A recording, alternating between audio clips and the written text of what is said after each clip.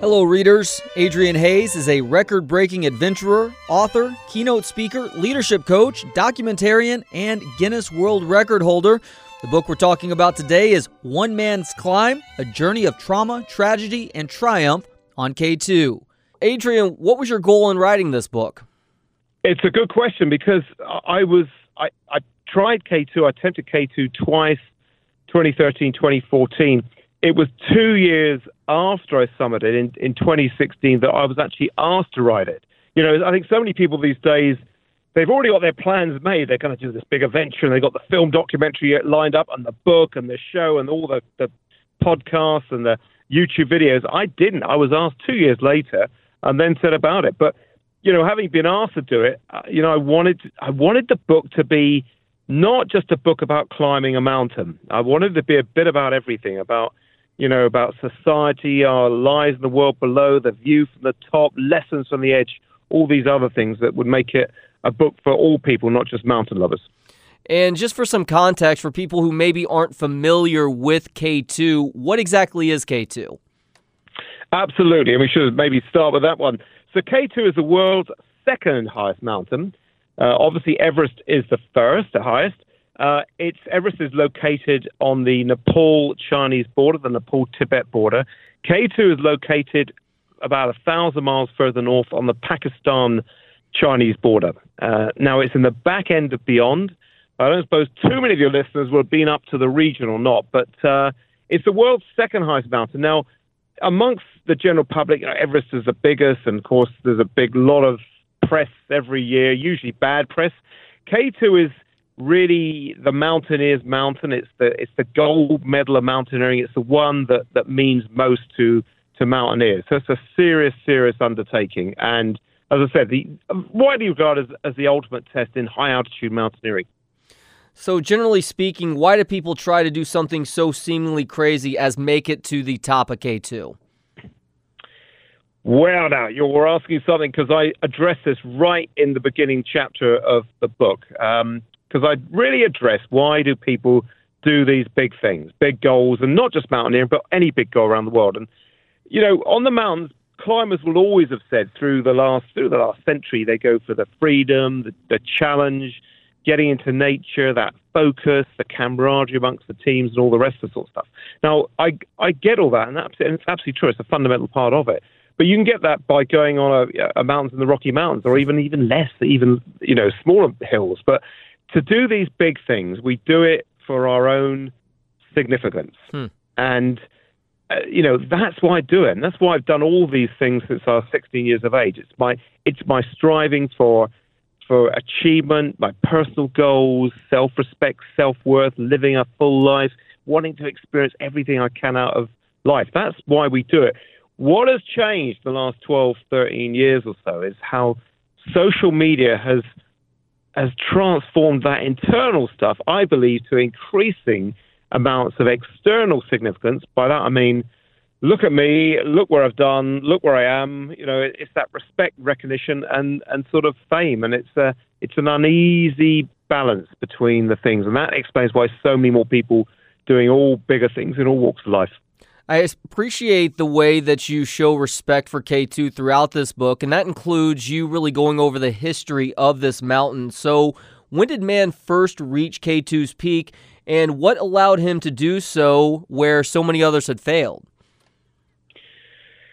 Yeah, the golden age of the Himalayan mountaineering. We're talking about primarily the 14 peaks above 8,000 meters, 25,500 feet or so. These were the big ones. It was like the targets of reaching the North Pole first and the South Pole, reaching the summit of Everest. Now, Everest was reached in 1953, 29th of July, 1953. K2 reached a year later, 1954, 31st of July. But if you look through the history throughout the last century, many expeditions, British, French, Italian, American, they'd all have these forays in the 20s, the 30s, the 40s. But it was in the 50s that really siege mentality, massive trips, 400-odd porters supplying expedition, that they really managed to conquer these mountains. So K2 was finally conquered in 1954, but its history, it's a history. It's dire, diabolical, and it's just depressing, frankly. You look at this thing, you think, why on earth would anyone ever want to try this mountain for good reasons? You point out that the percentage of people who have died attempting to climb K2 is significantly higher than what you normally find in the sport. You also do write about, in discussing the history, some of the harrowing failed efforts to make it to the top. Is there one that sticks out in your mind more than the others? Well, I think the one with the occultist Aleister Crowley, who was if people Google him up, he was a right sort of odd bod. He tried. It was quite a good climber, but he had some very, very strange practices. And, I sort of pointed to today because, today's version of controversy is photoshopping yourself on the top of Everest. And that's happened on the last two times, or performance-enhancing drugs, or, saturation oxygen, or, really milking the system.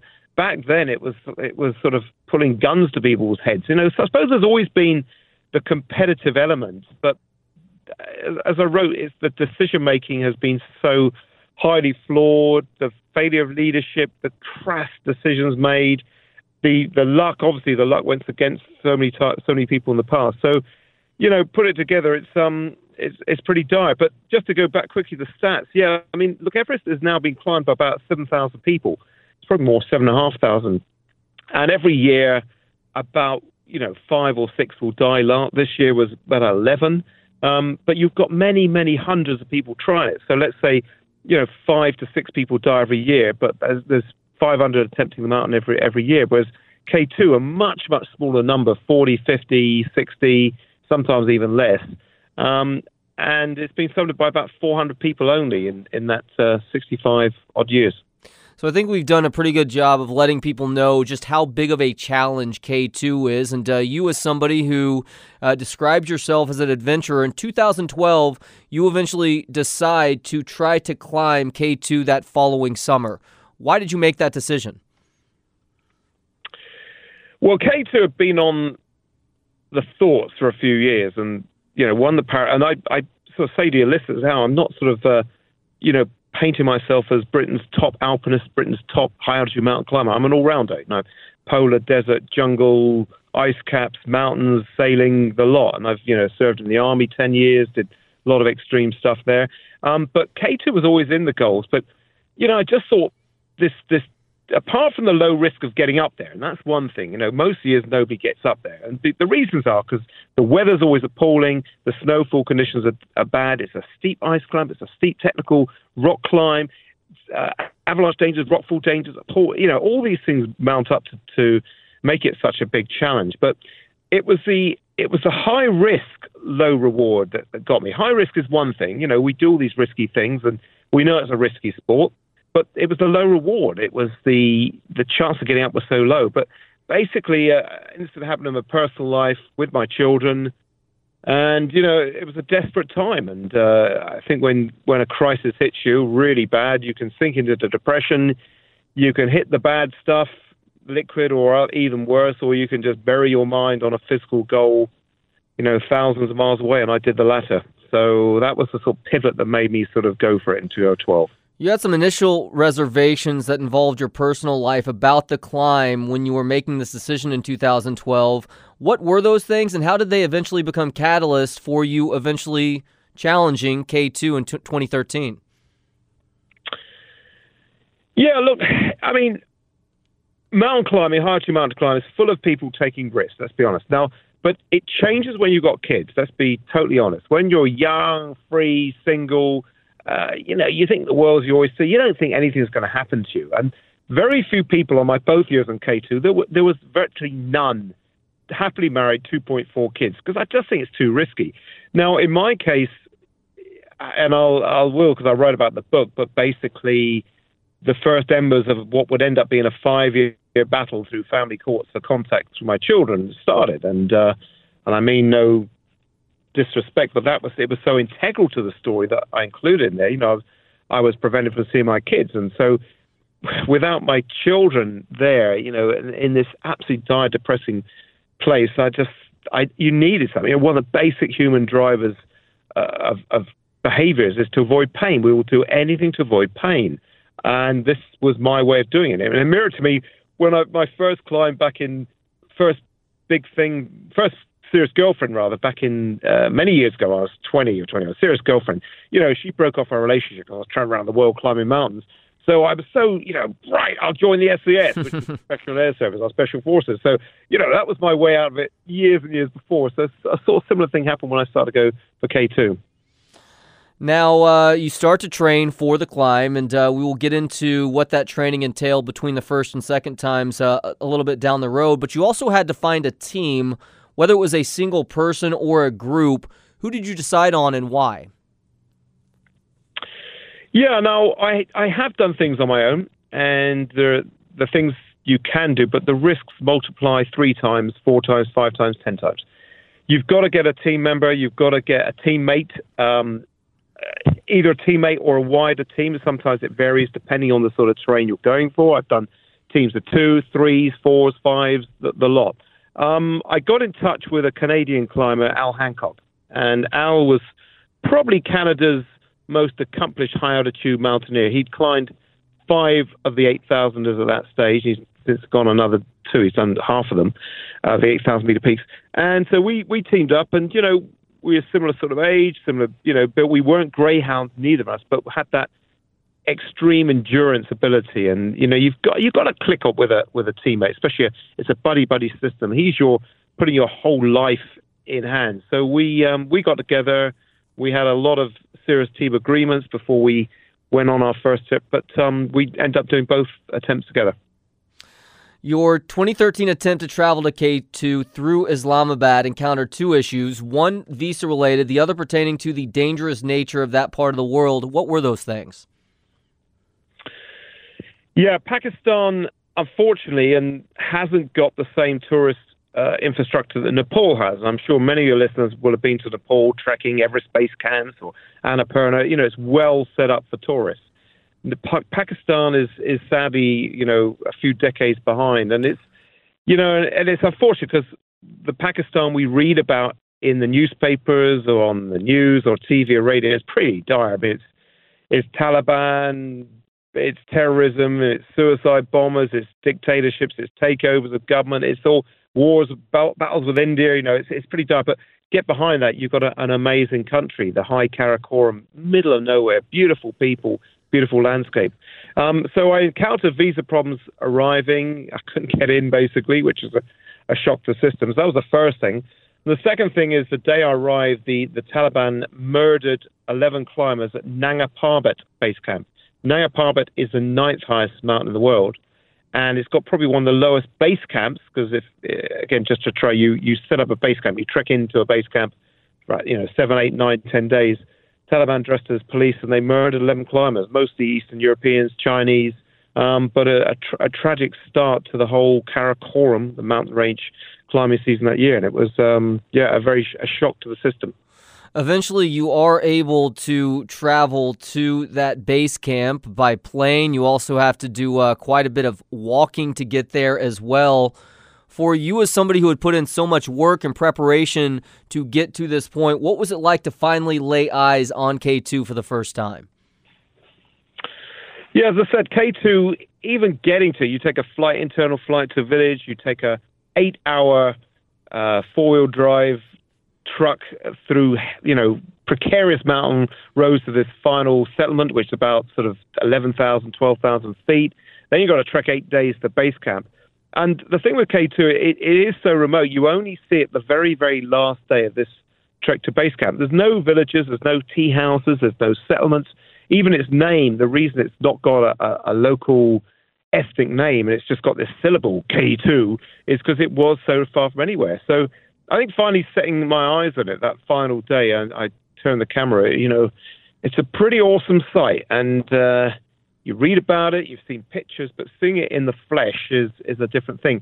Conversely, up to that point, it had been the unknown. And this is, the months leading up to doing this first year's expedition, I was waking up middle of the night thinking it's too risky, it's too selfish for me as a father. What if I do if I came a cropper for my kids, all these things. And this is the unknown. But when you see it in the known, right, it's there, it's in front of you. You can see it, you can feel it, you can breathe it. It sort of loses that mystery. And I think as humans, we do much better with the known than the unknown, good or bad. There on that final day, it was known, I could see it. Now, there are a number of challenges and ways for a person to climb an 8,000-foot mountain. What are the challenges of the different altitudes as you're trying to scale an 8,000-plus foot mountain? Yeah, let me just correct, 8,000-meter mountain. Excuse me, meter. I made a very common American mistake. My apologies on that one. 26,000 and so on feet mountain. So, look, the big mountains, and I know, there's mountains in the Rockies, up in Alaska, in Africa, in Europe, all around the world, but the Himalayas, it dwarfs everything. We're talking mountains that are 3,000 to 4,000 meters, 12,000 feet, 10,000 feet higher than anything else in the world. So the challenges, multiply as you go up in altitude. We can survive at 17,000 feet. We can survive there. But you go to 19,000 feet, you've got maybe a few weeks. You go to 21,000 feet, you've got a few days. You go up to 26,000 feet, you've got a day. So, a day to survive, the death zone, because this is what the problem of these mountains, and this is why it takes 2 months to climb them. You've got to trek in the base camp for about 10 days. You've got to do what's called a rotation. You go up the mountain, set up a camp at a higher elevation, put your sleeping bags, your stores, your tents, you come down again. You might spend 3-4 days. You do another rotation and go even higher, set up another camp and then come down. And when all these camps have been set, then you launch the final summit push when you've got a good weather window. So that's basically how you climb one of these big mountains. Another basic ideological question regarding people who choose to climb an 8,000-meter plus mountain. Some choose to use oxygen tanks at higher elevations, while others shun oxygen. Why do people choose to do the latter, and how much of a difference does that make in things? I would go back to what I said earlier in the show. Why would people do it solo? Why would people do it alpine style? That's not using fixed lines. That's belaying. That's going with your equipment up a mountain. Why do people not use oxygen? It's for that significant. It's for that, look, I've done it without oxygen. Now, you can argue whether it's internal or external, but that's why people do it. To the general public, they don't give, two hoots, really, I suppose, when you read about it, but that's what it's like. But it does make a big difference. Look, I summited Everest without oxygen. My oxygen mask didn't work. My mask didn't work on the final summit push until the last hour of it. And I know what it's like. And it didn't work on the way down as well. So I know what it's like to climb without oxygen. And all I can say for myself, that I probably lost 5 million brain cells that day on Everest. And my health is more important to me than just that recognition, respect. Look, I've done it without oxygen. So I used oxygen on K2 because it's risky enough as it is. Why make it even more riskier and less chance of success without using oxygen? So I used it. There's also the question of whether or not to use Sherpas. What are Sherpas and how do they help? So Sherpas are Nepalese tribesmen from Nepal. They are the highest ones. They're the ones who sort of basically genetically migrated through China, centuries ago. They live at altitude. They adapt to altitude better, and they're phenomenal climbers. They're better than anyone in the world because they've got this genetic ability to operate at altitude. And, mountaineering expeditions in the Himalayas have used Sherpas throughout the last century. I mean, it's nothing new because they're better at it than us, and we use them. So we use them for the support, for taking some supplies up, but we didn't use them as guides.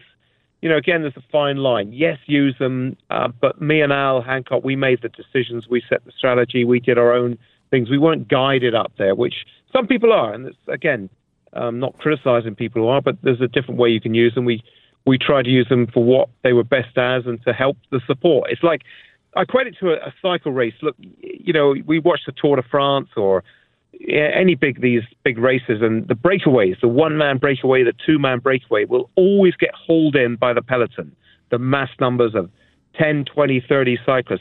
And it's the same with breaking trails and support of these mountains. Your strength is in your numbers to a point, and that gives you that better chance of getting to the top.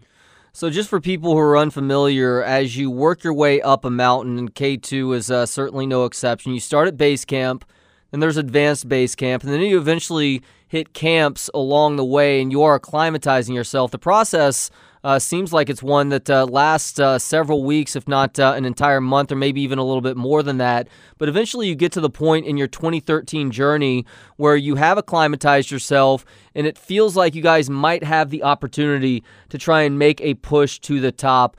Where was your head at in 2013 on the eve of attempting to make this push?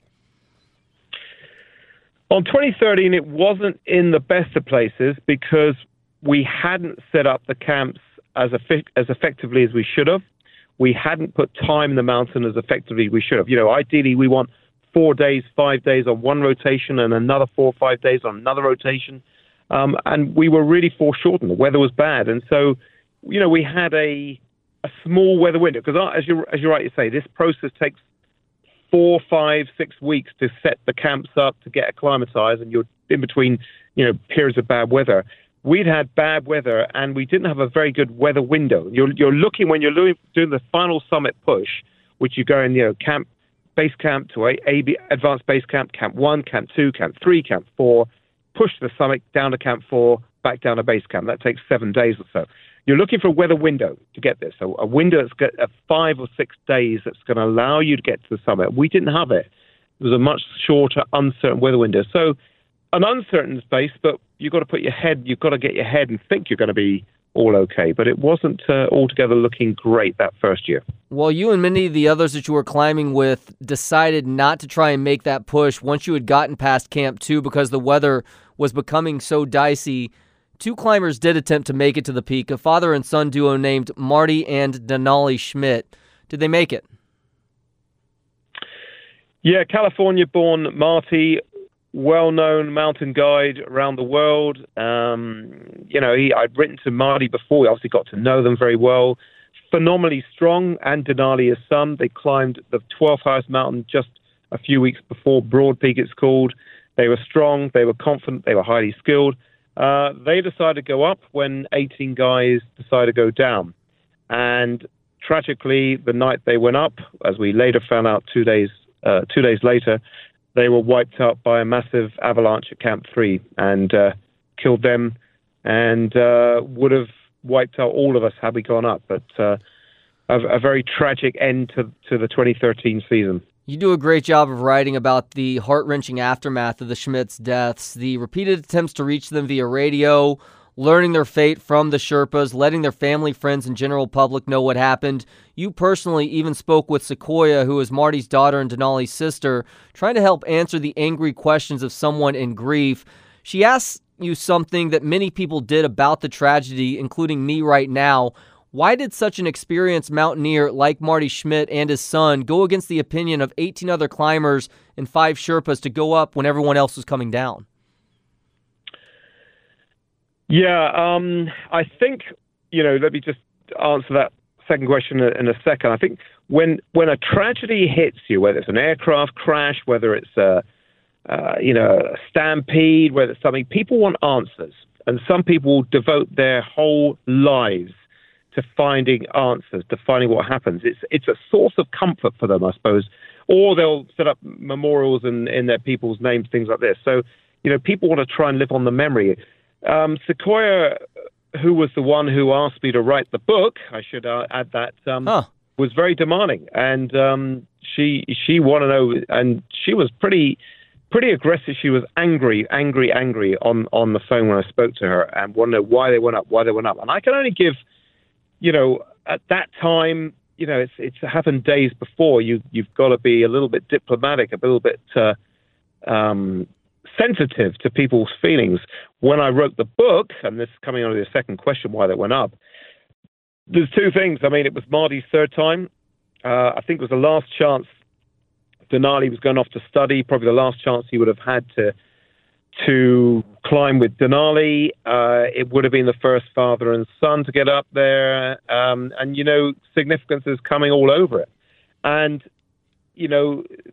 when we're driving for that thing, I think our judgment can get lost. And this is where I think self-belief also can get in the way. And you can see this throughout history, where self-belief is a very, very powerful weapon for anyone. But when it's unchecked, when it's unchallenged, you can lead you to make decisions that, that you later regret. And I just think they thought they were invincible, they were strong, they were confident, skilled. They went up and they just didn't think anything would happen to them. And sadly, it did. But hindsight's a great thing. Of course, if they got it, they would have been heroes. But tragically, they didn't. After experiencing this tragedy and not making it to the top of the mountain, which in and of itself was its own personal tragedy for you, what was it like returning to your normal life after everything that you had gone through? Well, it was horrible. If 2012 was bad, I'd been prevented from seeing my kids, but I buried myself into, the mountain. Coming back, 2013 was even worse because, three things. I mean, we'd lost two good friends. A tragedy hit the mountain. I'd failed. I didn't even give it an attempt. We got to Camp 2. We never even gave it a shot. And I, really didn't fail things. This was a shock. And I was going back to an even greater crisis back home in the personal life. So, it was an escape. And I'm honest enough to admit it. This whole K2, that first year, was an escape from the dire circumstances going on back home. So three things hit me. And it was a very, very dark time. And I think I'm sure people listening, some would have gone into depression or been on the verge of it or been in low places. I don't think you quite know when you're there, but I think in that period from after getting back in 2013, that the rest of the fall that year, early next year, I was in a low place. And I can say, judgment gets flawed. Your mind is not in a proper place. And the only way I could get out of that bad judgments and things was to go full bore for K2 for a second year. And I suppose you're going to ask me about that, but the second year, it was absolutely, you can't do these mountains with having any distraction. In fact, I'll keep to 2013 as the last comment because you'll probably ask me about the second year, but I think on hindsight 2013, I probably wasn't as fit enough as I should have been. Even though I was super fit, I probably had these distractions back home. They probably were taking my eye off the ball. I was overconfident that I was going to get up there. So again, I think I use these lessons for the second year following. Well, that's a great lead in to my next question, Adrian. How did you change your preparation this time around? I literally put the blinkers on and nothing else mattered back home. It couldn't, because I said earlier, you can't go on these things with having a distraction, whatever it is, financial problems, personal problems, children problems, partner problems, anything like that. You've got to put the blinkers on and go full bore. And I did this, and my training became absolutely brutal. And I focused so much more on building up the quad muscles. I stopped rock climbing because, I thought there's no point rock climbing a wall. Really, you're not going to use those muscles. Really absolute focused training on the wild mountains of Oman and the United Arab Emirates, the Middle East, where I was living at the time, sand dune running, stair climbing up one of the world's biggest buildings. I mean, everything was there. And I think, as a sports show, many athletes will talk about getting in the zone, and this thing. And I think I fully did in that period when I didn't allow these distractions to get in there. I got into this zone, and it was, a flowing state of mind, body, spirit. Sounds quite holistic, but I think any athlete who's been there will know what it is. You feel it. Suddenly you're there, and you're fully prepared mentally and physically. Was it a night and day difference in terms of how prepared you felt between 2014 and 2013 too? I wouldn't say night and day. I think we're well prepared on 2013, but this was preparation on steroids. It was full, mentally, physically. And I quote a story in the book where I visited my chiropractor, sports medicine expert, and he's been a support sponsor of me for many years, and saw him for a realignment the day before I left for K2 second year. And he had a visiting chiropractor from California, both Californians. And he said to this one, and he told me later how I've never seen Adrian in this state before. He is absolutely in this zone, focus zone. And I didn't know. I was emitting this energy, but he reported to me after, and I recorded this thing in the book. You also did something uncharacteristic just before a plane flight started your travel back to K2 in 2014. You posted something very personal to Facebook. Why did you do that, and what did it say? Yeah, again, going back to what I said right at the start of the show about the significance, I like to think that I did this for my internal. It's just one of another goals that I'd done for many, many years. I hadn't announced it the previous year until about a week before. I posted it, and I suppose it was a message to my kids who I hadn't seen then for 2 years, basically. I suppose it was a rare moment of humility, humbleness, and fallibility, or just to say, look, if I don't come back, I love you more than anything else in the world, but I am coming back. But it was a very personal message, and I suppose you feel like you've got to put this thing as a little bit of a legacy comment that you've got to leave yourself with, before you go straight back into the zone and get into the preparation. Sure, that makes sense. And was there any question as to whether you would attempt K2 with Al Hancock again? No, Al and myself spoke in the fall of 2013, and it was a few months. He said himself he needed to get his mind back together, and we needed each other, really. We both said, well, we'll go back another year, and so we teamed up again. And we had a wider team with us, a team of 8 in total this year. But we worked in different pairs and threesomes on the group. So Al was my teammate for the second year, and we were on the second year more climbers. We were the most experienced ones there. We experienced the mountain the previous year. We were a source of information to all the teams on the mountain the second year. One difference between your 2014 journey versus 2013 was the gender of 3 of your Sherpas. How common are female Sherpas, and did you see much of a difference in their performance? Just to correct you there. We had an 8-man team, so we had Sherpas in support, male Sherpas, but we had 3 female Sherpas who weren't working Sherpas. They were doing it for their own back, so they were part of the 8-man team we had. We had a Chinese girl, New Zealand girl, 3 Sherpa women, and myself and Hancock. They were phenomenal, and I think it's one sport that women seem to do as good as men. And pointing rock climbing as well as mountaineering, there's an ability, and all 5 of these women were phenomenally strong.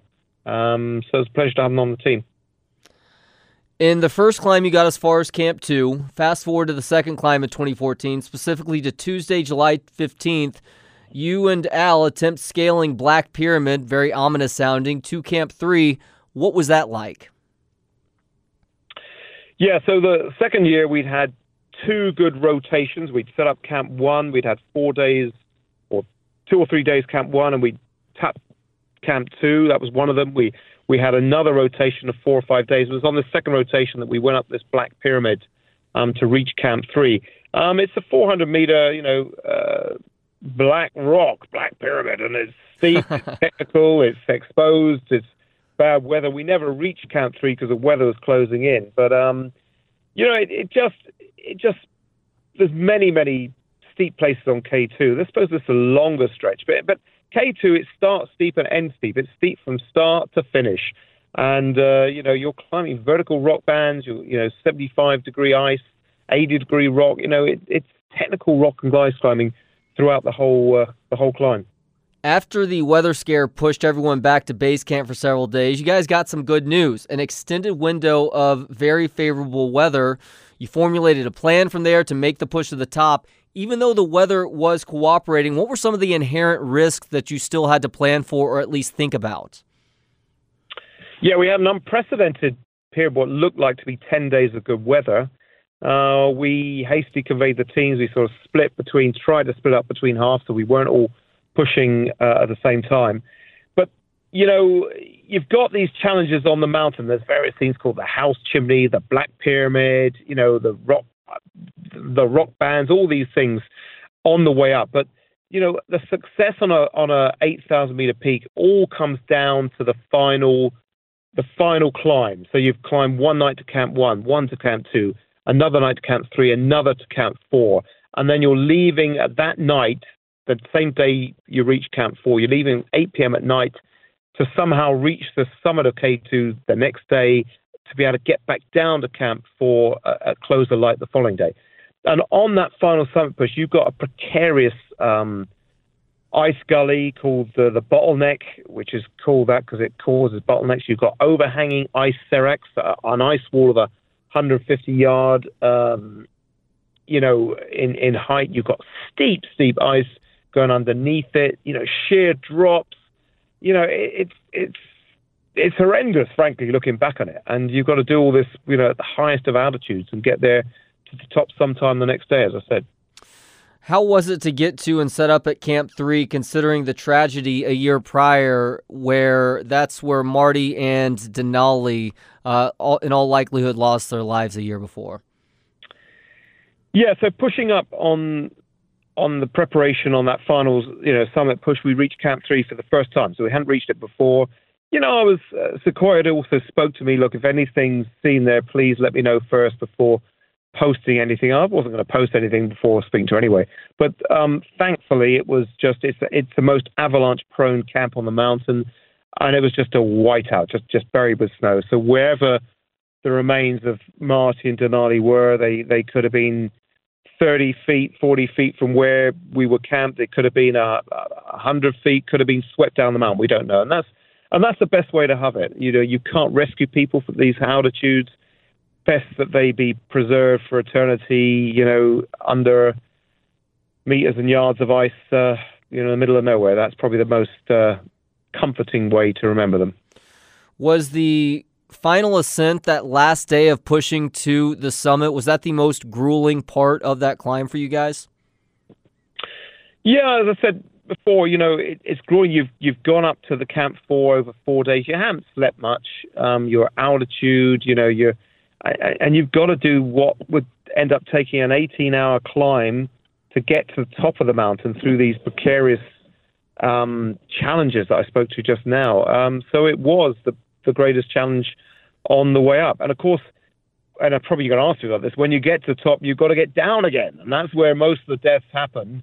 You can't get to the top and just relax. And we've done it, folks, let's have a picnic. You've got to get down again. And that's when mistakes happen. You're out of oxygen. You're tired, all these things. And that's where most of the deaths happen on the way down. Is there a good way to describe to somebody who has never done something like mountaineering before what it feels like to get to the top of K2? Yeah, I think the thing with these high altitude mountains, within an hour or so, 2 hours, that you're going to make it because the weather's looking good. You're feeling yourself strong. Barring anything unforeseen, nothing's going to happen dramatic in that final hour to two. So you're going to get up there. So it's a sort of surreal experience pushing up. It's still brutally hard. You're pushing your mind, your body, your breath, your legs to get up there, but you're going to get there. When you reach the top, it's like a pinching yourself moment. It's this surreal experience that you've done it. You're there, and but as I said just now, you can't break down in tears and everything. You've got a short moment of celebration, a quick bear hug, a quick picture, a quick video snap, maybe a quick call on a satellite phone, which reception is pretty good because you're quite near the satellites. But then you've got to get down. So literally, I was on the top for 5 minutes max on the top of K2. You can, yes, celebrate, but keep your focus, keep your composure because you've got to get down again. I found it interesting that even though you and Al were up there at the same time, I believe he got up there just after you, and you guys did see one another and gave big smiles. You actually did not embrace, which is interesting considering everything that you had been through in those 2 summers. But as you just mentioned, it's very business as usual. And you guys had also gotten up there a little bit later in the day, so you knew that time was of the essence as you tried to make that descent. And since you already referenced it and how the descent could be even more formidable than getting to the top to begin with, were there any dicey moments for you on that descent? Yeah, I mean, the reason we were behind a little bit was we both had diarrhea, and Al had to do his ablutions about 150 meters to the top, which delayed us a bit. That's at a Hancock Point, right? That's what it was renamed? Hancock Point, yeah. Hancock Point. There's a funny story because he did his business. There's no place to go to the toilet on these mountains. And I'm sure your listeners won't mind because it's it's a reality of climbing these mountains. But he left his little frozen pile of turd on the mountain. But the American team who came up the next day saw this, and one of them roped himself out and kicked it into China. So nothing like US-China relations having a diplomatic incident by an American kicking some crap into China. Anyway, but joking aside, yeah, we got up there. We didn't, when I got up there, there was about 10 other climbers there. It was down a business. He had some sponsor flags on fail. I had the same. And we, quick thumbs up, just over. There was no time to get it. That could all wait when we got back down to Camp 4 for one and back down base camp. But getting back down, goes to your final questions, yeah. Precarious. You've got the whiteouts come, the weather's closed in, you're descending, rappelling or abseiling down a thin line, which might be held in by an ice axe. You're switching over, you can't see. A climber who was delirious below me was, he was just suffering from hypoxia, lack of oxygen. It's a dangerous, dangerous time, and you've got to keep the focus. You've just got to keep that focus until you get down to that Camp 4. I appreciate your response that you wrote about to people asking you about a belief in God or your own personal faith at one of the many seminars that you've spoken at over time. So I'll ask you that myself. What is your personal belief in God, religion, and or spirituality? Yeah, I sometimes got used to answers because, my other work is a speaker. I'm a leadership and team consultant and coach. I do this work around the world, and anything from 10 people to 2,000. And some people sometimes will ask the question: how did your faith help you? And how did what was the question you asked? And I thought about it in the time, and the stock answer I say now is I thank the person for the question because it's a very good question. And I say I'm not going to answer that question to you because I believe what I believe in or don't believe in is personal to me, and it doesn't really matter to anyone else in that room or whatever what I believe or don't believe in. And I did, I put in the book, and perhaps if more of the world, kept their beliefs themselves, and maybe the world, rather than forcing imposing, maybe the world would be a more stable place. Now, I get that even answering that question now, that some people will say, well, I cannot keep my faith to myself quiet. But as I think I said, whatever I say there, I will alienate somebody. So I just it's personal to me, and it doesn't really matter to anyone else what they are or not are. Because I say, if I do say something, someone will be alienated. So I keep it personal myself. Love that. And last thing, Adrian, we're 5 years removed from you making it to the top of K2. What lessons do you still cherish from that experience, even 5 years later? Yeah, no, final answer could be the longest one of all. But look, I think that the 5 years since I did it, obviously there was the 2 years after it, I had the concurrent 5-year battle through family courts, which incidentally ended up, it was the hardest challenge of my whole life, but it ended up on a very positive footing. But also writing the book, and as I said right at the beginning, what I wanted to go in this book. And I try and put this in this book about some of the lessons. And, one the lessons are, for instance, why we do these things. Many people ask me, say, Adrian, I want to climb Everest. Well, how do I do about it? And the first thing I ask them, why do you want to do this? And be very, very clear. And I say to myself, I didn't walk to the South Pole to raise awareness of climate change. I didn't climb Everest to show that others, diabetics, cancer victims, women, LGBT, anyone can achieve their dreams. And I didn't go to Pakistan to raise money for cancer, for the poor of Pakistan. I did it for myself. And I think people got to be very honest about that. So there's one big lesson there. I take away the joy of going into these extreme expeditions where to get away from the clutter, the absolute overwhelm of information overload from technology. And whether it's WhatsApp, whether it's Facebook, whether it's Instagram, whether it's Snapchat, whether it's emails, whether it's my brain is frazzled. And we all are, because we just weren't designed this. And yet when you go on these expeditions, you get into a different frequency, different wavelength, a different mindset. And I take away another, and I'll give you just 3 takeaways. And it's how on these expeditions, how your observation muscles are on heightened state, your awareness muscles, your critical thinking, your problem solving, your relationship with your teammates. All these things are just heightened on these big things. And it's it's a sad reality of our coming back to the so-called real world is a struggle. And I hope, the final sort of thing I'll say, I hope people, when they read the book and take all these other lessons, really reflect on their own lives. And I say it's as much a book about human development, society, and our lives and the world below as it is the story of climbing K2. Totally agreed with that synopsis there. He is Adrian Hayes, a record-breaking adventurer, author, keynote speaker, leadership coach, documentarian, and Guinness World Record holder. And he is the author of the book that we were talking about today, One Man's Climb, A Journey of Trauma, Tragedy, and Triumph on K2. You can get it now wherever books are sold. Adrian, thank you so much for the time today. Really enjoyed it. Thanks so much, Trey. Love being on the show. Thank you.